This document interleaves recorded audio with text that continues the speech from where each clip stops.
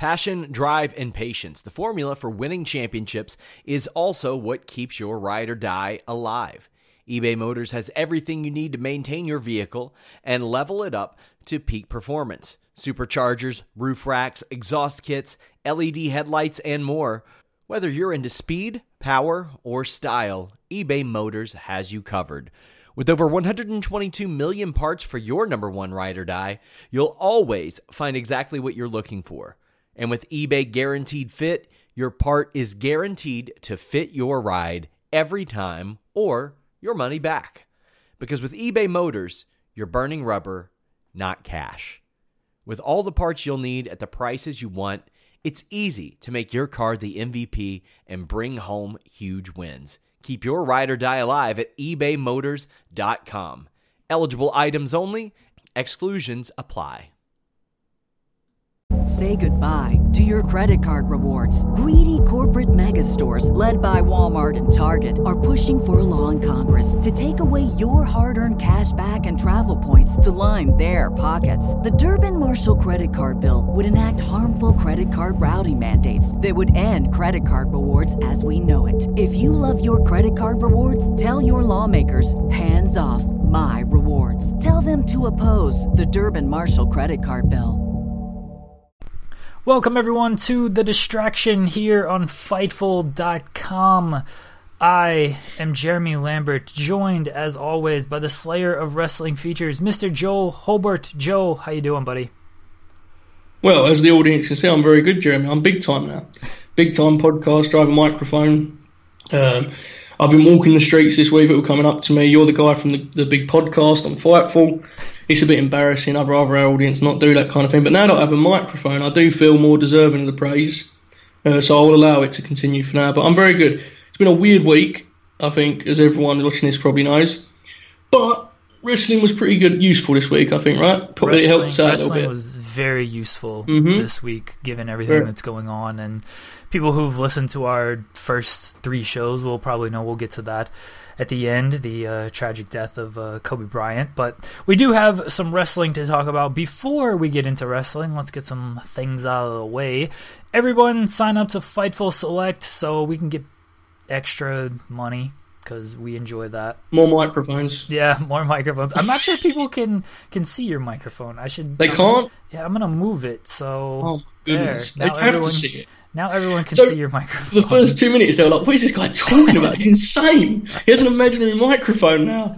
See, everyone, the microphone was like me, because you can't see me, correct? No. Yeah, so I did the John Cena hand gesture, and you didn't see it, but everyone who's watching this, where it was. I think it benefits, though, because like people that just listen to the show, they miss out on certain elements, and I want you to know that I also miss out on those same elements, because I see nothing. So, yes, technically, listen, this is our show. That's what it's about. We'll explain that by now. Joe, you had 2 features last week. I did. You did Asuka, Becky Lynch, and Sheamus. How does it feel being back in the game as, you say, a spot-up shooter? I say Manu Ginobili. I must say, I did consider the Sheamus feature to be like a late shot. You know what I'm saying? Like down the stretch, last 3 minutes, I came up big there. I felt, on pay-per-view day, very proud of that one. It was good, people seem to enjoy them. Some topics are going to do better than others, and I think we know which side I'm talking about in that equation. But it's fun. It's good to be back. Love doing the features on Fightful because, honestly, that's the thing about Fightful is there ain't really anyone else letting people like me do stuff like that, right? Nice, there's a lot of news and stuff, and you do that, Jeremy, as you know. But it's fun. It's a nice little spot for me on a site where there's loads of people doing actual work, Actual work. It's true. I don't know if any of us do actual work. Maybe. We just kind of, if you read our Skype messages, it doesn't seem like we get anything done. True, fair. Today we are going to talk about a lot of Royal Rumble stuff to get to. We're going to talk about NWA, Hard Times. Joe is going to give an update on his favorite wrestlers list. We challenged the fans, the audience, to send Joe wrestlers he should root for, and so he's gonna give an update there. maybe a little Luther talk. We've got big Luther news coming next week, and we're not allowed to reveal things. We've been given hush money on the Luther side of things, so we can't talk about Luther this week. So I apologize for that, everyone. Go yell at our boss for that. Just re-listen to the old episodes. There's like half an hour of Luther talk. You just, if you're that desperate, just do that, man. And at the end, we are going to discuss Kobe Bryant.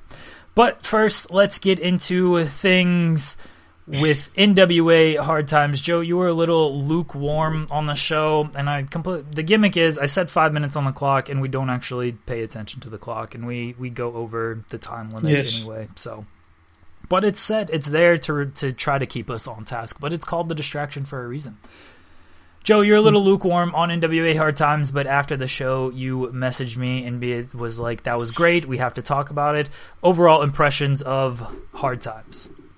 Well, the next couple of minutes of this game made me trying to remember Hard Times. It does feel like it took place a few decades ago, but I did make a point of messaging you, Jeremy, because I felt I needed to make an apology in some ways. This was really fun, man. We talked about the amount of matches on this card. This came in at 2.5 hours. Which is incredible, and it focused on the right things. I can't remember a show that was so like flawlessly handled from start to finish as far as the decision making. Okay, the question mark stuff is fun. I enjoy it like everyone else, but I was very much relieved to see Trevor Murdoch just beat him, and we just all moved on because it wasn't needed on a pay-per-view card, right? Trevor Murdoch was a great story, and they capitalised on that. Ricky Starks was capitalised on, we had the tag titles, they had to be changed. They went with the right team. I think as this week's Power showed, because that team's a lot of fun, Storm and Eli. The women's title match was amazing. Like, legitimately great. I mean, and I don't understand people don't look at NWA. I think we spoke about this last week, because, like, NWA isn't the great match organisation, right? But that match was legitimately great. Yeah. Like, excellent women's title match. Man, I just love this. There was the only thing that obviously that wasn't good was Aaron Stevens and Scott Steiner, and that was not bad. It was just them two doing a wrestling match in 2020. It is what it is, right? You got to accept it. You understood what you were getting. But I just thought this was fun, and it felt like they were on the right track here, I thought. What about you? I really enjoyed this show. Like we talked about last week, it seemed like it could be bloated, but the 605 gimmick where the matches just, those TV title matches just aren't going to last that long, kind of ensured that it wasn't going to go like too long. Like, you weren't going to have like these 10, 15 minute like tournament matches. They were going 6 minutes, 5 seconds at the very most. And I think Ricky Starks and Matt Cross was like the longest match until the main event of the tournament. And that probably should have been the longest match. I think those are kind of the two best workers that were in the tournament. But it flew by. I like that the TV title headlined over Aldis and Flip Gordon. Like, it made that title feel important right off the bat, and now they're doing the gimmick of, if you get 7 straight title defenses, you get a NWA World Heavyweight title shot, so that makes the belt feel important as well. I like what they've done overall with establishing the TV title. Yeah, and we both agreed last week this was the right winner too, right? Yes. I mean, that was perfect execution. He was always going to do his part of the equation, which was perform well and look like a star, but they actually enabled him to do that by having him win the title. And it must be said, man, this Trevor Murdoch situation is fascinating. Like, this is a true unearthed gem that they've got here, because who was going to predict it when they announced they was like going to do their own TV show again? Who would have thought Trevor Murdoch would be like a genuinely incredibly valuable piece of that puzzle, right? Like, that's come out of nowhere. Trevor Murdoch obviously was always very good. I'm not sort of questioning his talent, but he was off the scene. So that was an amazing point. He fits so perfectly. So I love that they embraced him too, had him go to the final. I mean, I could be wrong about this, but I'm pretty sure Trevor's first power match was against Ricky Starks, and it was just as like a guy losing, a familiar face losing. And now I was into that match. I was into a lot of the stuff on that show. It's interesting. We're going to get to later about the favourite wrestler thing, which is obviously, mostly silliness. But I must credit the NWA in the sense that when I'm thinking about wrestlers I like, they have multiple names on this list, because for the most part, they handle all of their talent with a certain level of like care and respect. Do you know what I mean? Like, they all get promo time. They're generally represented as being important, to the point where when a guy loses flat, it's almost like, whoa, that actually there was a finish there. Like, Tim Storm losing was kind of sad. I was very sad about it, Dream. What about you? I I don't know what the deal is with Mr. Anderson. There was rumors that he got pulled off of the show because he agreed to do the TNA show, but I don't know how much truth there is to that. Why are you going to punish a guy for doing a TNA show? Well, I'd say there's many reasons to punish a guy for doing that. Isn't that the punishment, that he's doing the TNA show? Especially doing a tag team match with D'Lo Brown as the Aces and Eights. It was weird that Tim Storm got the bye in the first round though. I guess they didn't really have a contingency plan there, but it seemed like Tim Storm would have been the kind of guys I'm not taking this bye. His promo was good. He explained it very well and he covered up for it. See, the best he could. I agree with you because I thought it would have been perfect. Seeing as he was not going to win the title, right? I thought it was the perfect vehicle to have him be the honourable babyface and just get beat by whoever the replacement opponent was. Because it feels like they're going to do some form of angle like with Tim, where it's he's not sure where he fits in the sort of modern NWA landscape. But again, I don't know who, I guess Eddie Kingston, but he's involved in an angle with the Pope which they never showed on television and then did as a video package. But that's another argument for another day, Jeremy. So I'll leave it at that. Yeah, you could have put somebody in that spot. Yeah. Eddie Kingston would have been good. Even a Homicide. Would have been fine, but that was the only I guess complaint I had about the show. The women's match was great. Thunder Rosa and Allison Kay. That was the best match on the show. Yeah, Thunder Rosa is money. Yeah, she's a superstar. They made all the right booking decisions, at least in my opinion, for that show. Ricky Starks needed to come out as a star, and he did. Thunder Rosa needed to come out as a star, and she did. Rock and Roll Express, they had their nostalgia run, but the right call to me was Eli Drake and James Storm. And their promo after was great as well. Any wrestling show that's going to give me just kind of nonstop sort of something to catch my attention and only goes 2.5 hours, perfectly acceptable. Yeah, and I think, I just said a minute ago about making people feel like stars. The promo you just touched on with Storm and Drake and that whole team is a perfect example of it, right? Them two guys, they just allow them to talk and be charismatic baby faces. There's no formula to it. It's not complicated. They just allow them to be, and people generally like them because they're good talkers. And they're the best example of guys that are just perfect for that format. It's perfect for them. I think Eli Drake will probably end up, climbing up higher as a singles. And Storm might, I don't know. But for now, that's a great spot for him. Did you watch Power from this week? I did. Yes. That Nick Aldis, Marty Scurll segment was spectacular. Yes. Yeah. Look, I understand there's a lot of, when this happened, the NWA thing happened, they made Aldis the face of it. I understand there's a lot of naysayers. I get that. I've always kind of thought Aldis was better than people give him credit for. I think he gets a lot of bad rap, especially as an in-ring guy. I don't really understand why he still has this perception as he can't do nothing in the ring. He has consistently good matches. I don't understand the issue. It feels like now, and again, the business has changed, Jeremy, which you told me weeks ago, but there's a perception that there's only one style of good wrestler, and I find it bizarre. Aldis is great. I mean, he's losing the title, I assume, to Scurll, okay, but this isn't just he gets us started and then we'll move on to other things. No, he's a top guy in NWA, the top guy for the foreseeable future, right? He has to be. Yeah, I'm with you on all this. His TNA stuff was fine, but not exactly blow away. But the moment he started with NWA, I think that it was all right, this is your top guy, Magnus from TNA, okay, that's what you're doing. But he immediately proved that he can carry this company. He carries himself like a champion. His promo work has always been strong, and now his ring work is even caught up to that. And he works the style that they want him to work, and there's nothing wrong 100%. With that style. And I think we have got to remember at all times, the time he was in TNA, there wasn't many guys that were positioned exactly in their best spot, right? I mean, if you base guys just off, Samoa Joe, okay, in the time Nick Aldis was in TNA, Samoa Joe was not exactly reminding us all how great he was. There was a lot of bad stuff going on with all of the guys. AJ, name it, as good as they are, in that period of time, man, there was just a lot of bad creative going on. Aldis suffered from that like anyone else, right? But some guys just get a bad rap, and that's what. But I think perception's changing now. That promo segment, I've seen a lot of people praising it, I've seen just about everyone saying, we're not even a month into 2020, but everyone's saying for now it's the promo of the year, and it's hard to disagree because again, there hasn't been that many great promos this year, but that Aldous promo certainly stacked up with them.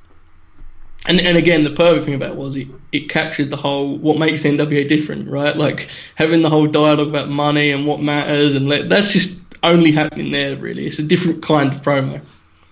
I like the gimmick. Like, yeah, if you lose, that's coming out of your paycheck, and you're paying all these fans. It's tremendous. Yeah. I didn't expect him to say that. But yeah, I agree. It's tremendous.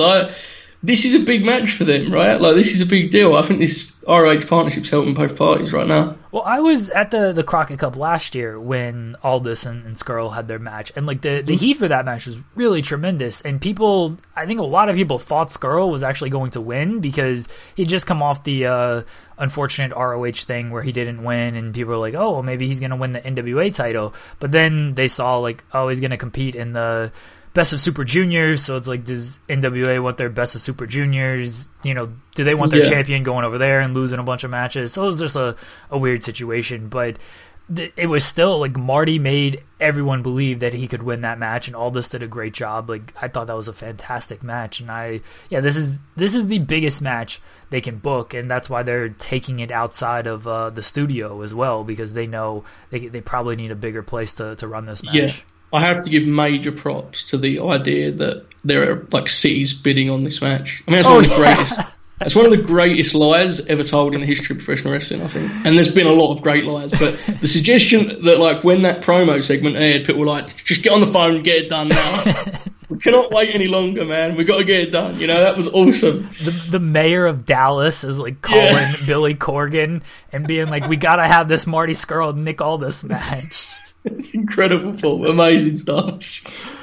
We're going to move on to the Royal Rumble, and before we get into the actual Royal Rumble matches, we're going to talk about everything else that wasn't a Royal Rumble match on Sunday, and even Saturday, Worlds Collide stuff, if anyone watched that show. A lot of good wrestling on that show. I don't know how much it meant, but Jordan Devlin is the Cruiserweight champion? Yes, yeah, he is. That's great news. Yeah, that's a thing, yeah, definitely is. So Royal Rumble, non-Royal Rumble stuff. Joe, what stood out to you Sunday and Saturday that I know you 100% watched? I have many options here, Jeremy. I could go for the walk-through crowd enjoyable brawl between Roman and Baron. I could go with the... I enjoy it too. I could go with the Daniel Bryan Miracle Savior job, you know, in the strap match. I could go with Becky and Asuka, like, just having a super physical match to silence, which wasn't their fault. But I'm gonna be negative, Jeremy. I know you're shocked. Seatbelts on, folks. This Lacey Bayley situation is very sad, and I don't know what we do here. It feels like we're watching a heel who was forced into a babyface role wrestle a babyface who had to turn heel because of creative, like, just incompetence. Am I wrong? Am I mistaken here, Jeremy? I don't know what's going on. This is very bad. Bayley as a heel, it's bad. It's not good. It's not, and I'm not. And to be clear, I'm not saying it's like her fault exclusively, because it isn't. To be honest, like, she's not really done anything to get heat. She took heat from Sasha's angle with Lacey, which isn't her fault, obviously. But there is no idea what this character is. They have no clue on the presentation. The work is fine, obviously. Bayley's like good. She's in the SmackDown match with Lacey. You saw how good she can be at like guiding a match. Obviously, that's her thing, right? But there's total disconnects here. Like, the entrance is weird. She just looks bored, like, and uninterested, which I think is the idea. It's not good. It's very bad. I think it feels like it should be better because she was a babyface for so long, and it's like, oh, a heel, like, this feels like a fresh thing. She changed up her look. First off, the music isn't good. I think she would be at least 10% better if she just got better music. But I don't know what her music is. That's the point. Like, it's not memorable at all. I don't know there's a pay-per-view going on. Like, I'm not doing that thing. I legitimately never know who's coming out when the music hits. Yeah, it's super generic. Like, there's nothing memorable about it, and like her look is fine. Her work isn't bad, but it just feels like it should be bigger than it actually is. And look, Lacey Evans, sure, she's a nice lady. I know she's been through a lot, and she does a good job taking care of her family. Mm-hmm. They paired her with Becky Lynch after the big WrestleMania win. They did, yeah. They're pairing her with Bayley now. She had that just completely dead feud with Natalya. I don't know what it is that they see in Lacey Evans. It's not clicking. Like, I feel like she should be a good heel, but they're trying to make her a babyface, and just things are not clicking with Lacey. Okay, is this where I'm supposed to make an apology, Jeremy? Is this where I have to step forward and say I got it wrong? Oh, okay, look, guys, the fans may not have been into Lacey as I thought they were. All right, we all miscalculate these things sometimes. What I will say is this, okay, and this is where sometimes things are easily avoidable. If you want to turn Lacey Evans babyface, is there an idea, perhaps, Jeremy, that you actually don't have her go straight into a title feud against a heel that's desperate for a babyface that's both over and good? Yeah, this is the thing. They're putting her in this position. Becky Lynch's first feud was with Lacey Evans. You had red hot Becky Lynch coming out of WrestleMania, and it's like, here's Lacey Evans, who all you've seen from her thus far is she walks down the ramp, turns around, and comes back. And it's like, this is you're now going to be feuding with literally the biggest star in the company. Who thinks of that? Well, this is the thing that fascinates me, is that the night that they started this program with Bayley was the same night Alexa came back. So Sasha, as team captain of SmackDown, could have sparked a feud with Nikki and Alexa with Bayley, right? And this would have been one of those feuds, Jeremy, which we called in the old days over wrestler feud, okay? All right? I've spoken to Microphone Facts, I don't want anyone to be too confused. And what would have happened is the crowd would have cheered the baby faces, all right? And they would have booed the heels. Okay? Novel concept today. In the meantime, Lacey could have wrestled Fire and Desire for 2 months, okay?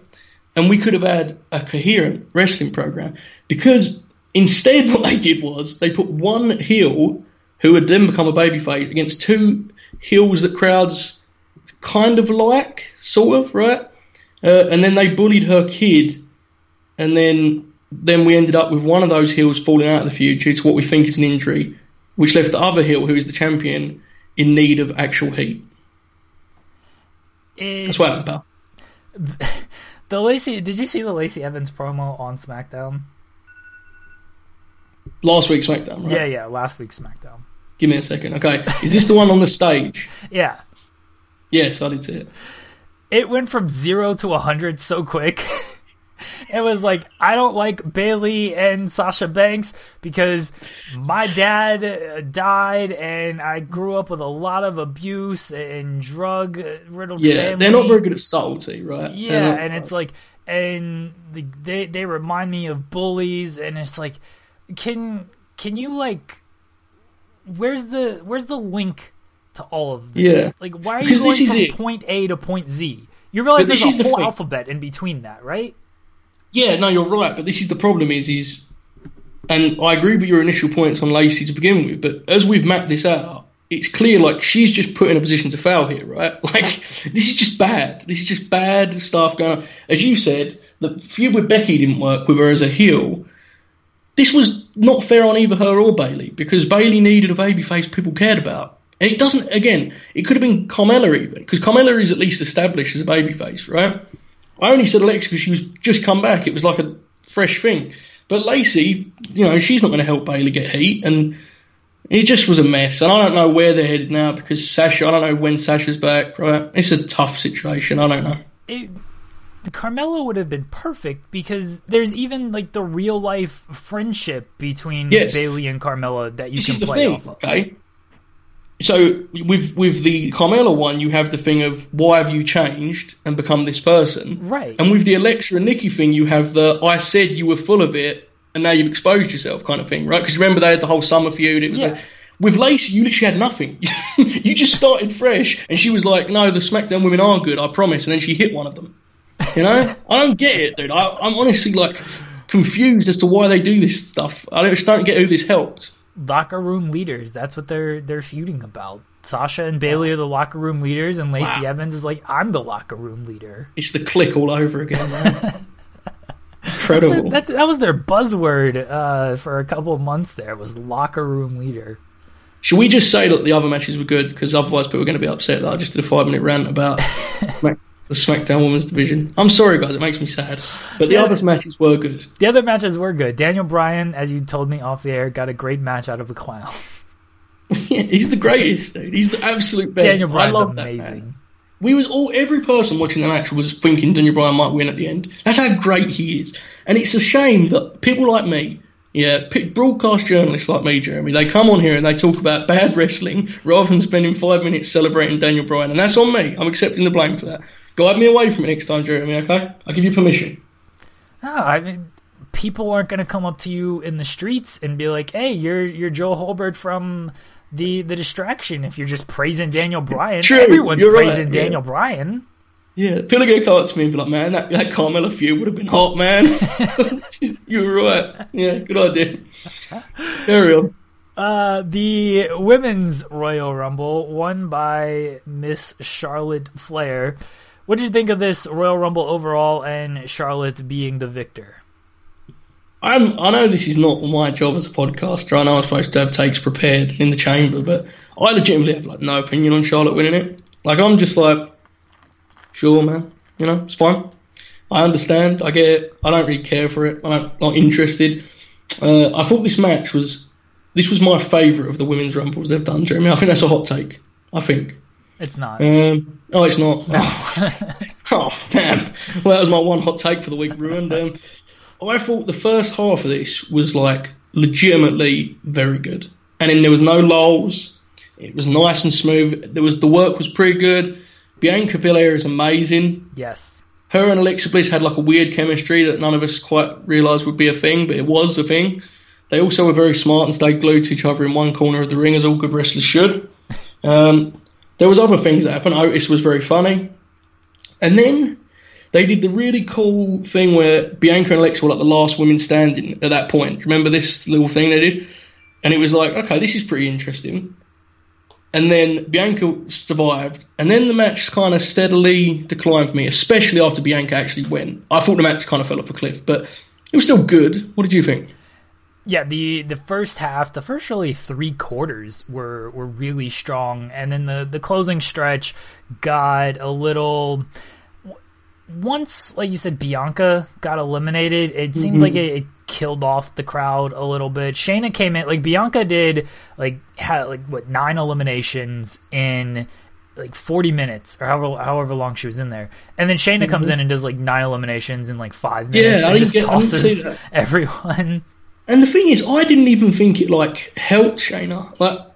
Obviously she came across as dominant, but the people she was throwing, I don't think the audience really cared. I don't know. Am I wrong? I don't know.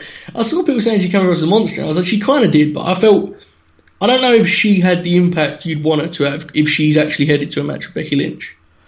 Yeah, I think there was some, and there's a long way to go until the Becky Lynch match, and they already have a little bit of a built-in heat from Survivor Series. I think I'm not worried about that match. At least it's not Lacey Evans. But when Shayna came in and tossed everybody, I thought it was different because you don't. When you think about that monster role, you do think of somebody like a Nia Jax or someone, an Awesome Kong, a bigger person like that who's just going to come in and clean house. And Shayna's not really that, but she has the legitimate background where she can just come in and just start tossing people, and it's okay, this works. I think even Charlotte could have worked for that role because she is genetically superior to everyone else and can just come in and start tossing people. But I didn't mind that. It seemed like the crowd wasn't quite ready for that. And I think that's what sort of took it out. I'm using a Corey Gravesism. Corey Graves, instead of just taking the blame and being like, I didn't think this, the crowd, this is how they reacted to it. I mean, in fairness, it is 100% true though, right? Yeah. The crowd legitimately did just check out. I think this is weird. This is very inside baseball, but I do think that doing all of the babyface in peril moments with Charlotte, where she'd be almost out, I kind of thought played their hand a little bit. It was oh, Charlotte's winning.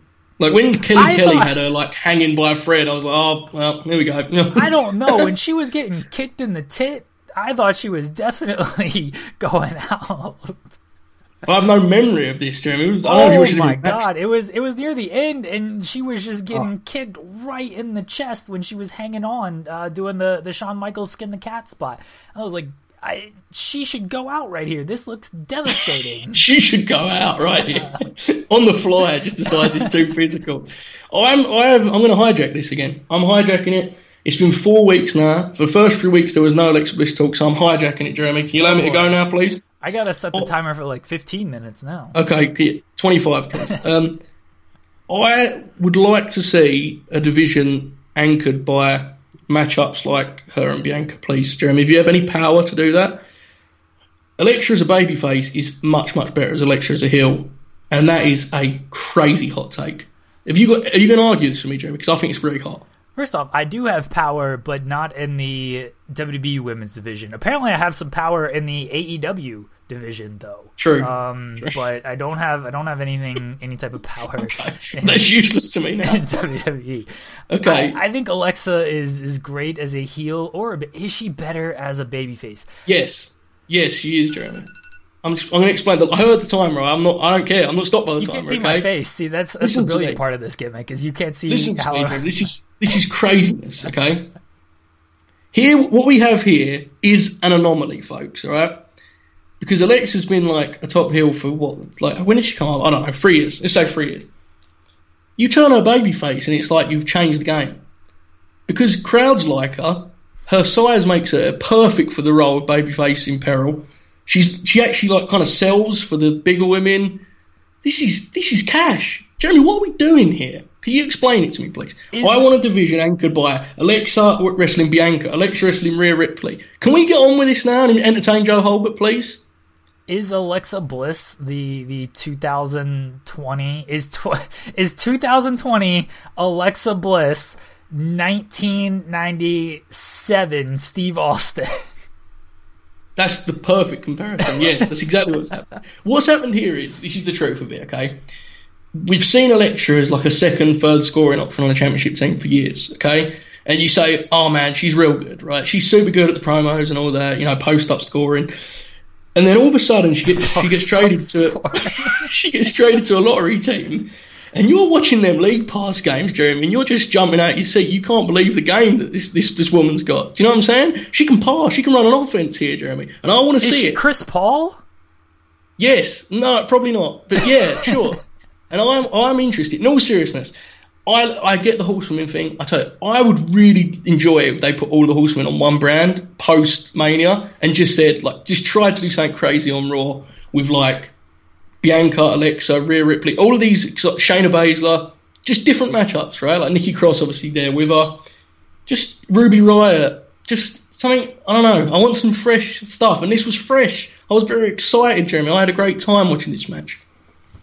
I mean, it was a very good match. And it did feel fresh, especially, I didn't expect Alexa and Bianca to, anchor this whole thing. You didn't know. And how could you possibly know the level of workhorse we're dealing with here? You've not been watching the League Pass games, right? You've been watching 2-minute Mandy Rose matches on SmackDown. You said, I don't know about this babyface turn. I've been waiting for this babyface turn, damn it. God, man, I need to get off my chest. Thank you, Jeremy. Please continue with the show as planned. I'm sticking with my Alexa Bliss and Chris Paul comparison, whether you like it or not. That's fine. There's much worse ones you can make, definitely. Or the 1997. She was watching Hardo. Who's her Harden then? Is that Charlotte Flair's title, right? She's watching that from afar. Is that just Sasha Banks? Like Sasha's just, they got the. No, definitely not. I don't think so. I dig it. I like it. Men's Royal Rumble. Won by your guy, Drew McIntyre. I don't know if he's your guy. I thought Bobby Roode won it then for a second. I had like a flag. Yeah, Drew McIntyre did not win it. Drew McIntyre won. Joe, overall thoughts on Drew winning and the Rumble itself? I've got all the takes this week, Jeremy. I think this was the best Rumble of all Rumbles. They listened to the show and they heard your complaint of how many Rumbles are actually good. Yes. And then they were like, you know what we're going to do? We're going to give him an actually good Royal Rumble. This was not actually good. This was great. This was actually great. this was an emotional roller coaster. We had the Brock thing. The Brock thing allowed them to get to like 17 spots without using like a big name. This was genuinely masterful. The up and down of the crowd, hope spots. Then he kills a couple more guys, hope spot, and eventually, when he got eliminated, my lord, Jeremy, people were leaping up and down. This was insane, right? Like, this was incredible. Then you have the Edge moment. This is my favourite Rumble of all Rumbles. And this is after I just spent 10 minutes talking about Bianca Belair and Alexa Bliss going bloody coast to coast, but not really, you know? This Rumble, from start to finish, I thought was laid out brilliantly. Yes. The Brock stuff, people are going to complain about it because they just like to complain. There was a heavy shot of the marks. There was a cohesive story from when he entered all the way until when he was finally eliminated. Even the stuff with like Kofi and Big E, like that's what most people are complaining about, is like, oh god, they buried Kofi and Big E and these guys some more. It's like not everyone can win. I didn't see it that way. I didn't see it either. There were guys in there that got buried, definitely. Cesaro was a tough one. John Morrison just came back and he got tossed like it was like John Morrison, that was the one, not Shinsuke. Shinsuke dropped him and then got buried. I thought the New Day part, or the Ian Kofi with Ray part, was awesome, man. It was like they had him reeling. He was like a horror movie villain, right? Like they had him and he just, in a snap, he had them all gone. It was great. I loved it. But I understand, it's tough, right? Like, when you love a wrestler and they just run out to the ring, like, I mean, I'm going to mention it. You weren't going to. Bobby Roode, he was part of it. Yeah, I know you didn't want to mention it, but I'll bring it up. I didn't want to hurt your feelings. I know, and I appreciate it, Jeremy, but he was involved in the attacks, and but we must say, he landed some good right hands. He had it for a second. He just slipped, I think, in the corner. And but yes, Drew winning too, man. You know I'm not a Drew McIntyre guy, but I'm a fair man, and I've always said, just pick some guys and push them. Commit. Do the push. Literally in a month, they've just decided Drew's the guy. That's awesome, right? I mean, we started this podcast, I said to you, perhaps we should do a topic on Drew becoming like charismatic. And now he's the Rumble winner. He's on the road to Mania. This has been an amazing ride. And I have an NBA comparison. Do you? I'm excited. You teased this in our production meeting, so I cannot wait for this. Production meeting, yes. I am saying that this is the equivalent of Victor Oladipo's 2018 Your Falls.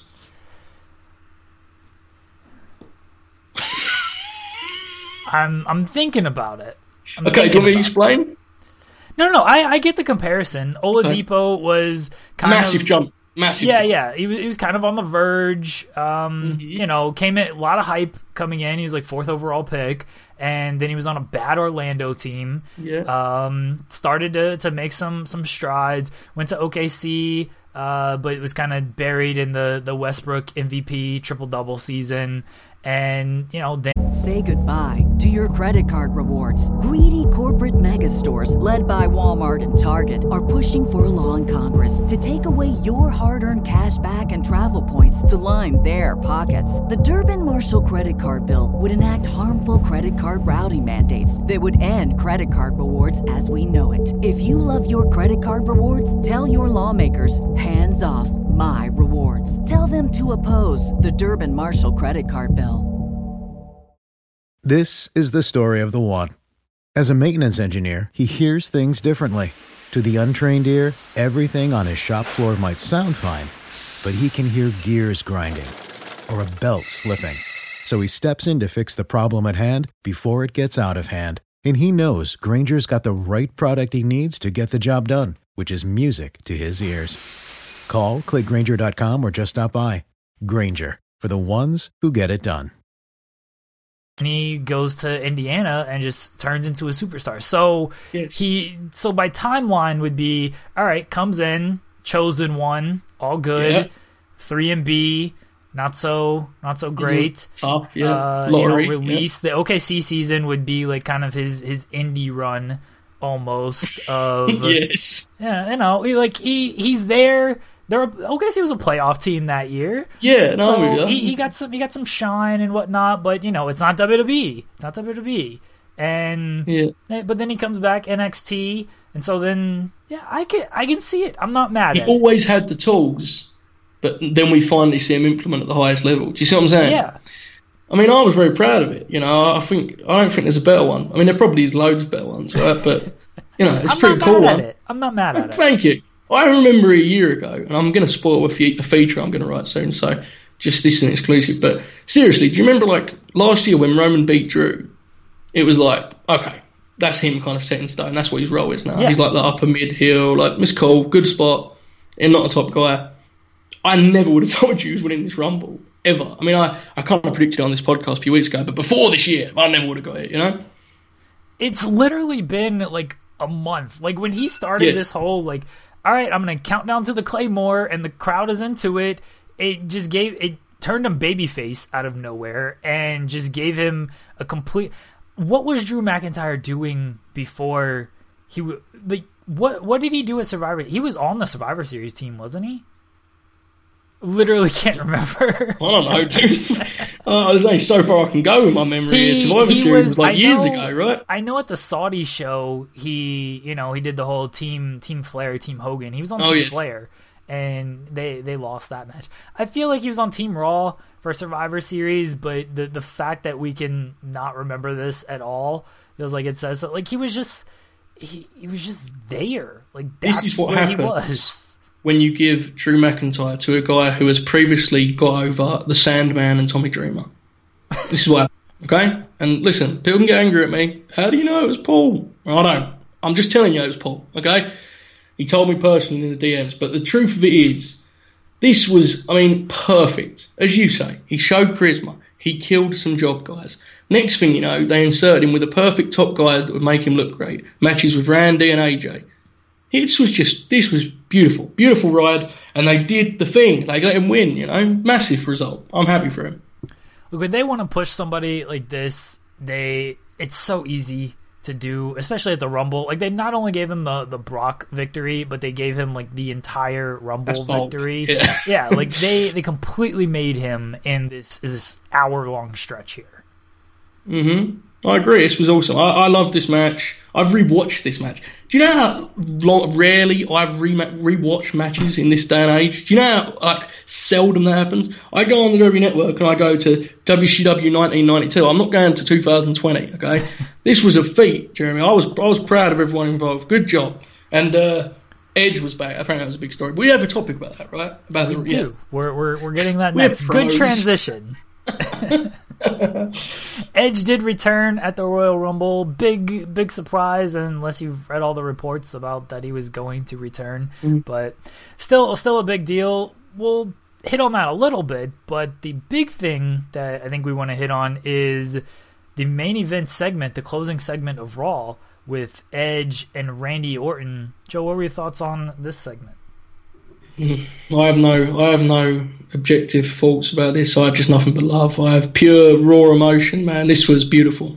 This was special, right? This was the best angle I've seen them execute on TV since, God, I wouldn't even want to have to go back that far. This was so good. And it was not even complex or creative even. It was just too, especially Randy. I'm going to focus on Randy here, okay? He was masterful in this segment.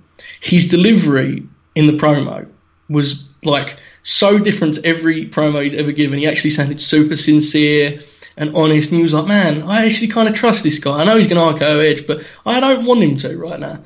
Then he starts playing with his food. He's unsure what he should do. He's like Norman Bates sweeping up a body at the motel. He gets a chair and he gets two chairs, and the people are just every up and down. They're shrieking when he goes to do stuff. This was incredible, man. When he's on, Randy is an unparalleled heel. He's so good. This was great. I was watching the video of, and a lot of guys say this, and girls, just basically a lot of people in the WWE locker room, and people not even in the WWE locker room, watching the video of the rewatch of the 2019 Royal Rumble. I don't know if you saw this. It's 40 minutes long. You know I didn't see this. You should. Samoa Joe has a lot of very good one-liners in this. I'll watch it then. It's completely worth it just for Samoa Joe's commentary. I love it. On the 2019 Royal Rumble. And they get to the moment where Orton hits the RKO on Nia Jax.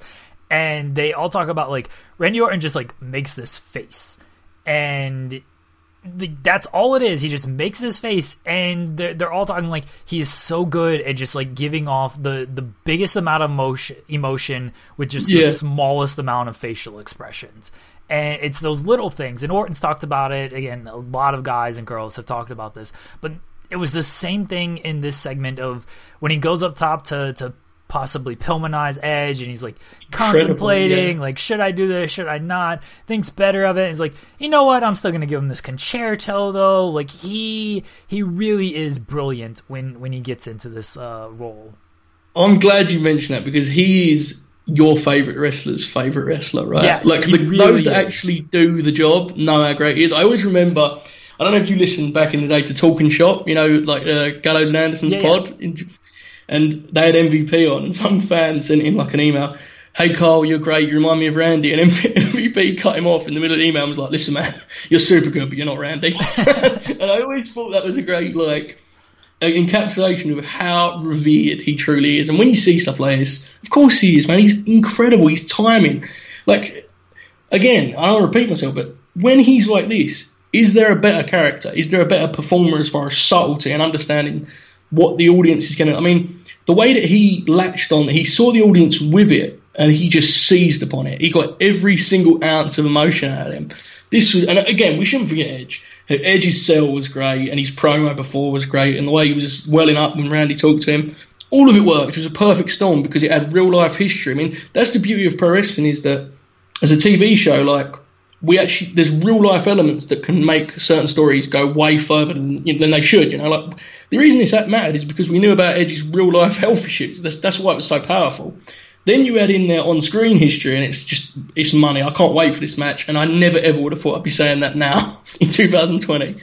I like your take of he's your favorite wrestler's favorite wrestler. I think that's like the perfect way to describe Randy, because you don't see like a whole lot of Randy Orton fans online, especially nowadays. They're like, Orton, he's been here forever, he just goes through the motions, whatever. But you listen to anyone talk about this guy, like if you watch the up, down, down stuff when they have just a rotating cast of wrestlers, like the moment Orton gets brought up, everyone's just like, he's so good, Randy is so good. Like, everyone loves this guy. That really matters, because, and sounds silly, but it's the truth, in 20 years, 30 years, his peers will talk about him that way.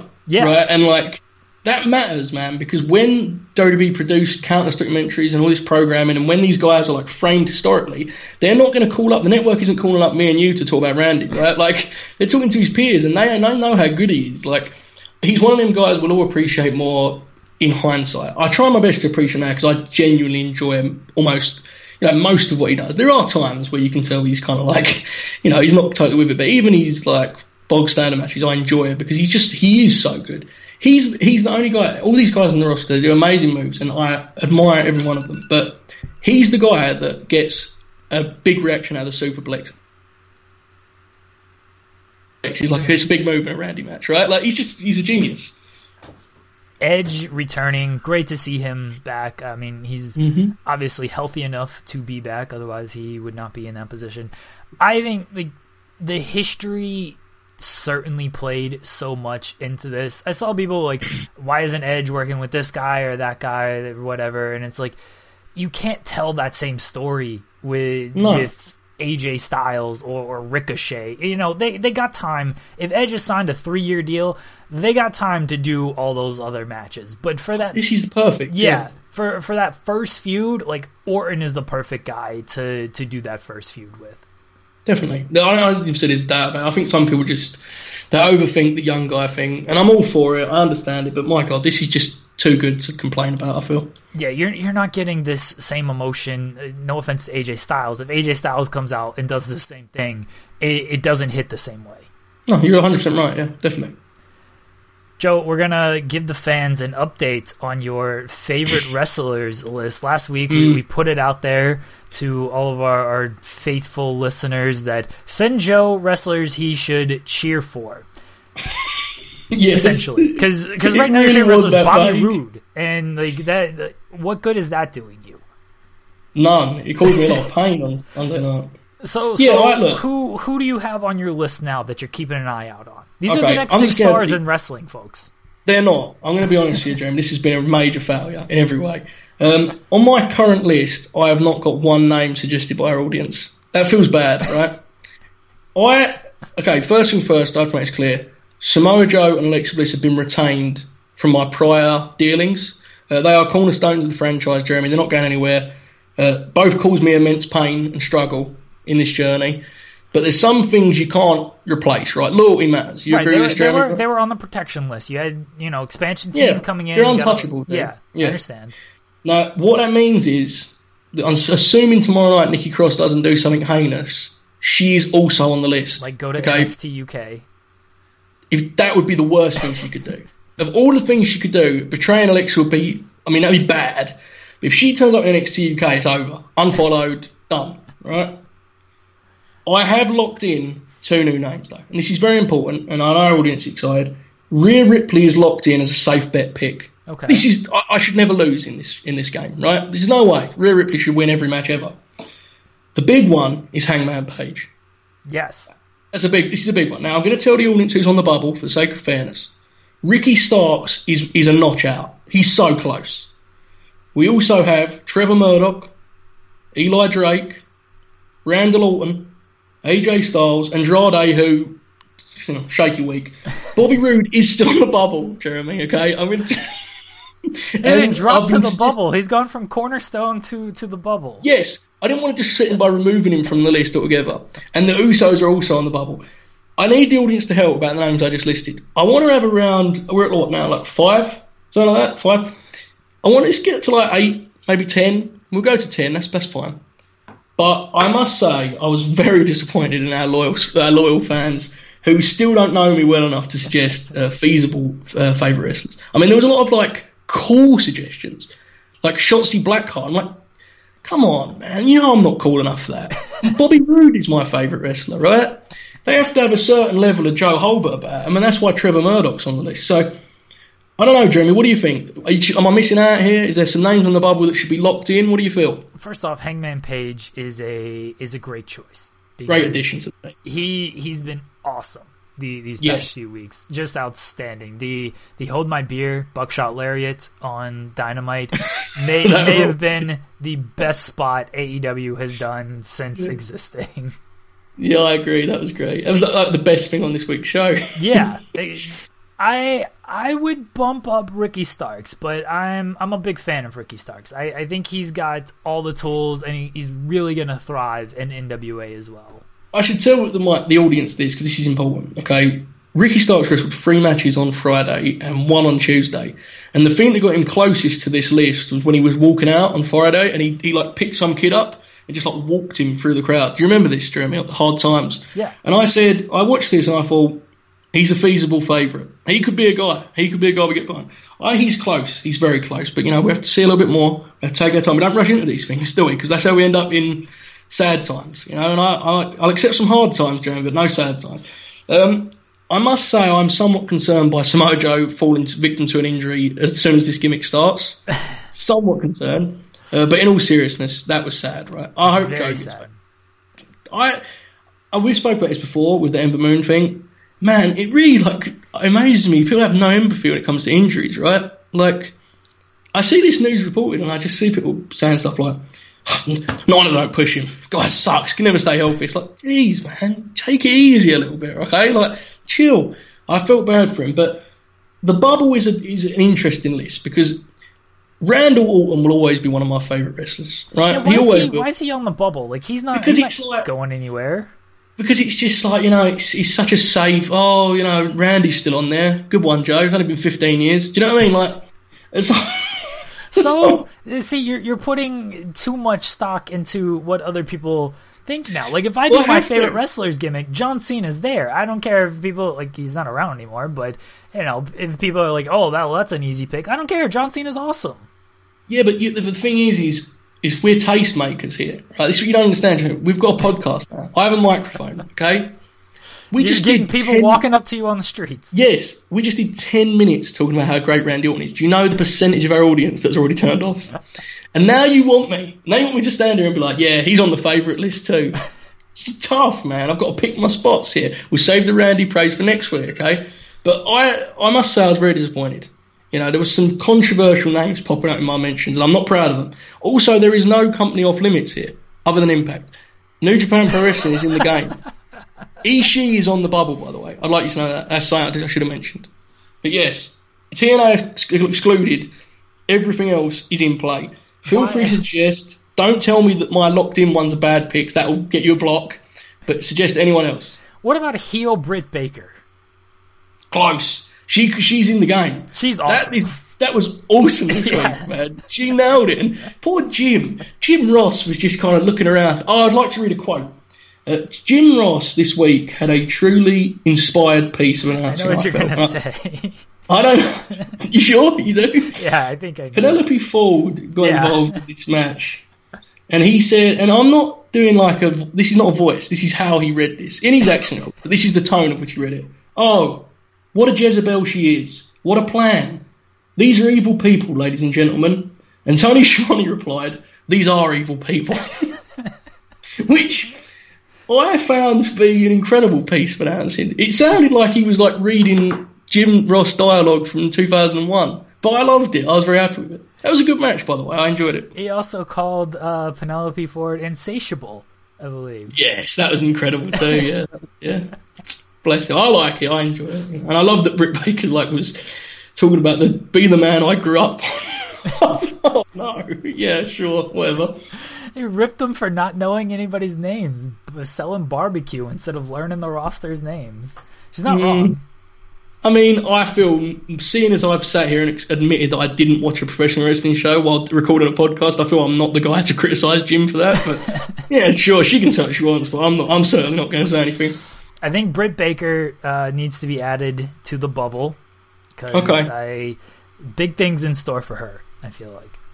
I mean, I would do that if I had any faith in good things happening in that division. And if I do get that faith, maybe we'll talk about it. Actually. Yeah, it's tough. That's very fair. The last piece of business that we unfortunately are going to get to here. Sunday, Kobe Bryant, Lakers legend, NBA legend, just kind of world legend at this point. Kind of transcended the NBA. Tragically died in a helicopter crash, along with his daughter Gianna, and also in the crash was John Altobelli, his wife Carrie, their daughter Alyssa, Sarah and Peyton Chester, and Christina Mauser, and the pilot Era Zobayan. I want to at least pay respects to everyone who tragically lost their life in the helicopter crash, because it was not just Kobe Bryant who died. It was unfortunately 9 people and kids as well. So, but Joe, Kobe, how did you find out? What was your reaction, and just any type of Kobe memories? Well, I want to hand the floor to you on this very much, because people that follow me know I'm new to basketball. I never got to watch Kobe play in real time, but as you said and you touched upon, he far transcended basketball, he far transcended sport, and on a human level, this was tragic.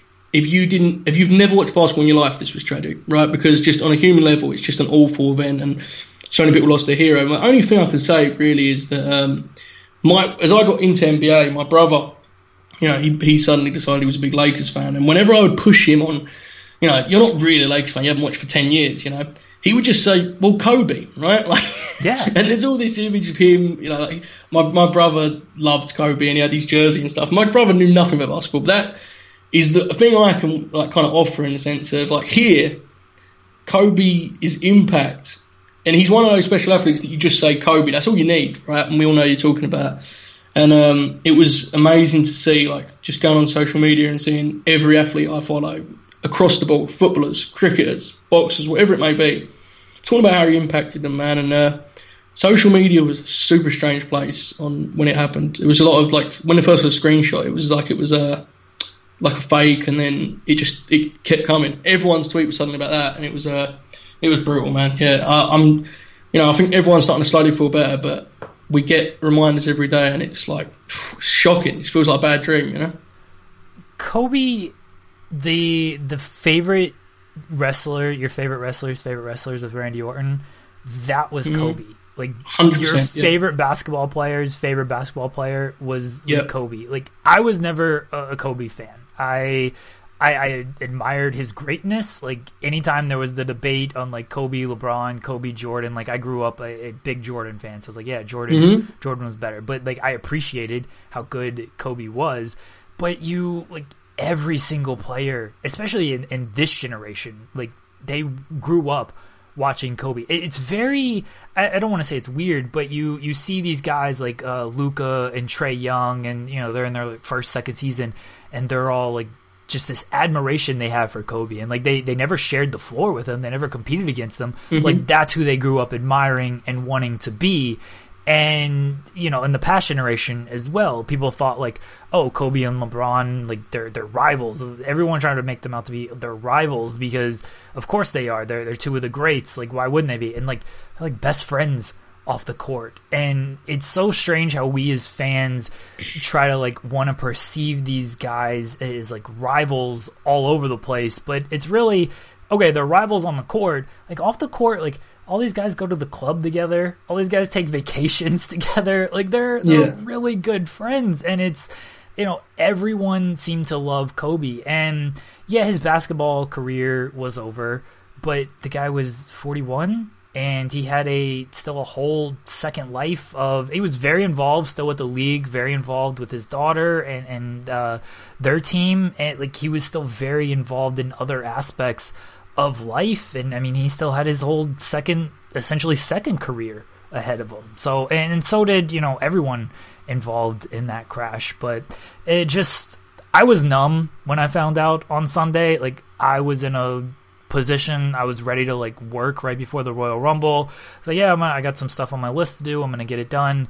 And then it broke, and I couldn't focus on anything else. Like, I just had to keep updated, had to see what everyone was saying. And you're right, like, my entire timeline, didn't matter what list I had open. Like, wrestling, hockey, just regular news, it didn't matter. Like, everyone was tweeting about Kobe.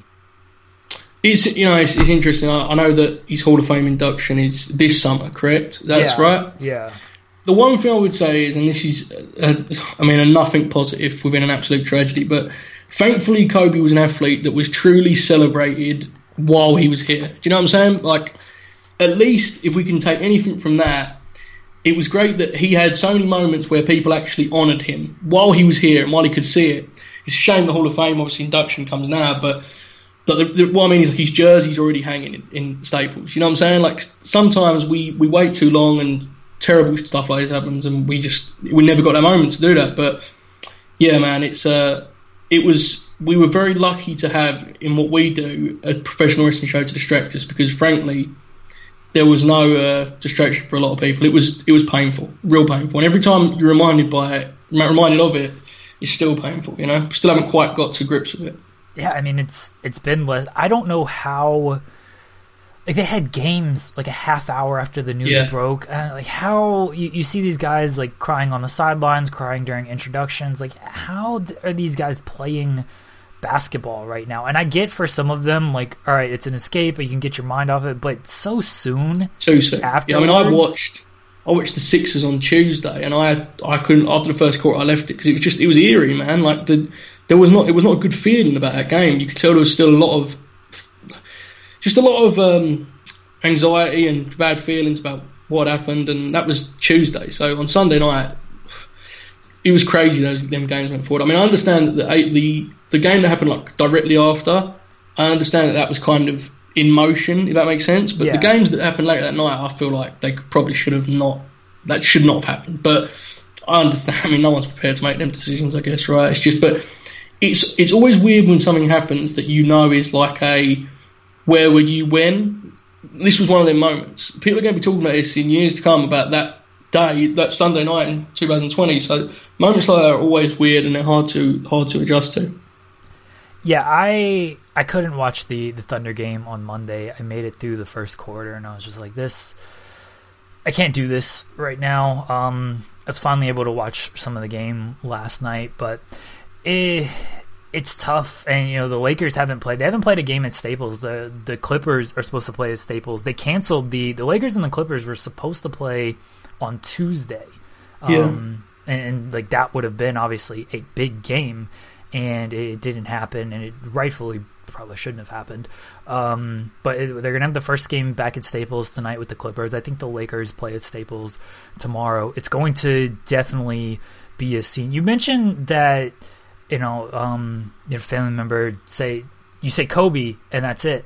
Yeah. The thing, every time you shoot something into a wastebasket or wherever, everyone does the Kobe thing, and like this is like a thing that like everyone seems to know about, and it always weirded me out. Like I don't know how this started or anything, but it's so like.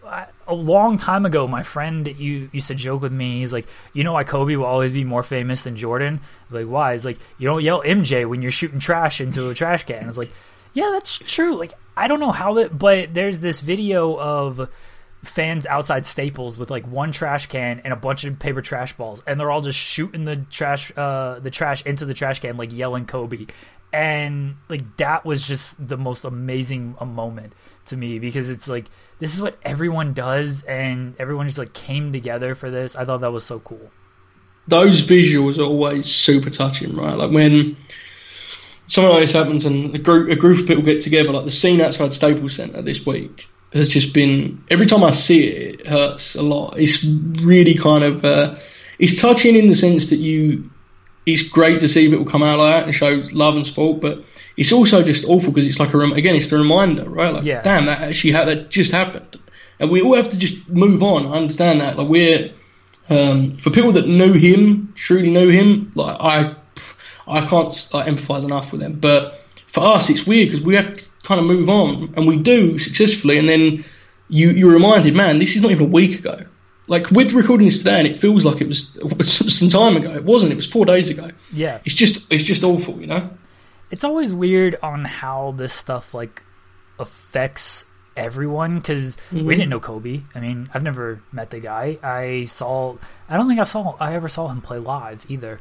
So like I didn't know him. Only knew him from what you saw on TV or social media, any of that stuff. But it's still like as I said, once it happened, like I was numb. Like I just lost a family member, and. I mean, I literally knew Kobe from the name itself, the brand itself, and from like if I were, when I was going to school and stuff as a kid, I would see that dude on the news in the morning, like they've just won the championship or they've just done this, the Lakers, right? Like on the sports report, because NBA's on at such a time here, and it still resonated with me to that degree. Like I was broken up about it, man, and I have no link to him whatsoever. Just on a human level, it was just awful.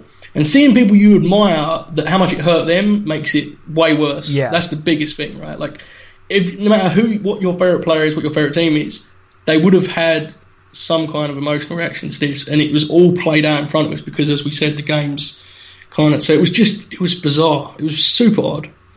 It was, and thoughts and prayers and condolences to friends, family of Kobe, and everyone who tragically passed away in that helicopter crash. What a downer to end this podcast on. I know, man, but we had to touch on it, right? Like it's one of those situations where it's like we spoke about the NBA way too much not to talk about an event of that scale. Just the way it is, Yeah, and I mean we're a basketball podcast masquerading as a wrestling podcast, because this is not a basketball site. Do we have? Let's try. Not yet. Nah, not yet. Sean and I keep pushing for it. What we had a name for it. What was it? It was like Out of Bounds or something. Yes. You mentioned this before. Yeah. Yeah. I mean, earlier on, I do think I deserve some credit because I'm pretty sure, unless I've imagined this. I'm pretty sure earlier I claimed that Alexa Bliss had moved from a second scoring option to a first scoring option on a lottery team, which was an incredible basketball reference. We've had a lot of, I mean, I think every week we've done a basketball comparison. Yeah, so. I was very proud of that one, though, in particular, because that's just an incredible thought. The 5-foot women's wrestler being spoken about as a basketball player was an amazing effort, I felt. You said post moves. Yeah, that's tremendous. Imagine Muggsy Bogues in the post. Well, I mean, I was talking in generalisation. Yeah, carry on. Yeah. Joe, what do you have going on this week with features? I have nothing. I have no plan. I will not have a feature on Fightful until, when is the Saudi Arabia show, Jeremy? February 27th. That's when you can next get a feature. Until then, I will just tweet a lot of silliness. I will prepare for this podcast. Where will you tweet your silliness from? Joe Holbert 5. Thank you for that, Jeremy. I appreciate the setup. I thought you was asking me what app. I was thinking, well, pretty obvious, But yeah, no, I understand what you're saying. That yes, lots of silliness. I prepare this podcast. It's a job in itself because now I actually have to watch the wrestling, which is a rude awakening for me after years of masquerading via gifs and takes. So I'm proud of myself this week. I had a lot of hot takes. Please tell me if you liked the hot takes or didn't.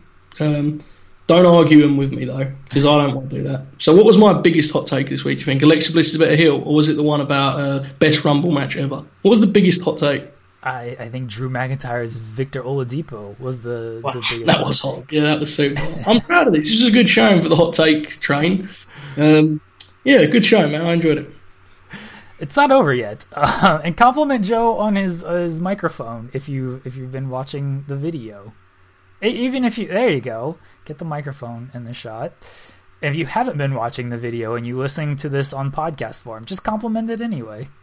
Yes, I agree. Yeah. I'm very proud of that too. This was a big week for me as a professional. Joe actually watched the shows and got a microphone. Yes, well, not all of the shows, but yeah, I watched most of them. Next week, we're going to review Backlash 2018. Oh, no, we're not. We're definitely not doing that. No.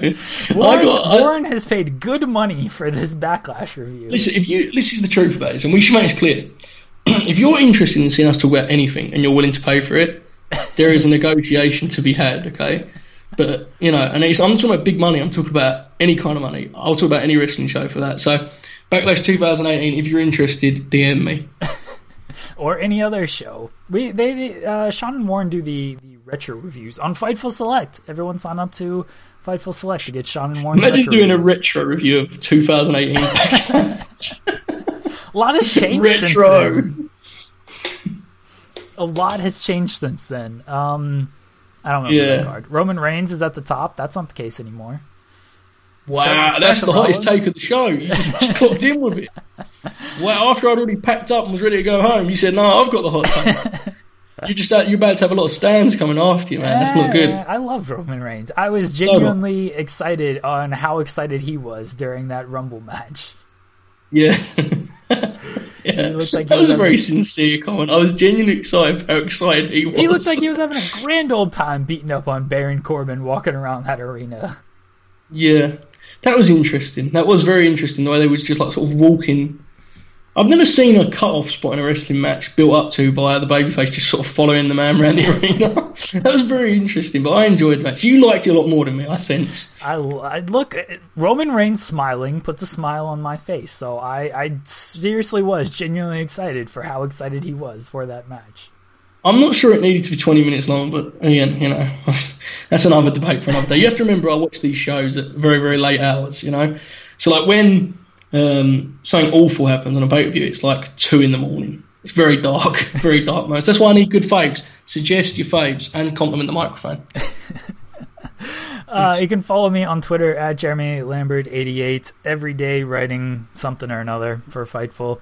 AEW Power Rankings, Real Sports Power Rankings, they're up now by the time you all listening to this. Distraction Thursdays. I'm distracted by Joe's mic right now.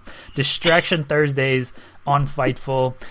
Thank you, Distraction everyone. Thursdays. Yeah, Distraction. Oh, we're going to start selling T-shirts and stuff, yeah? Maybe. We have our own day. I will talk to Sean about, we got to get Distraction shirts. They got to feature Japanese deathmatch legend Luther. Jesus, Lucha.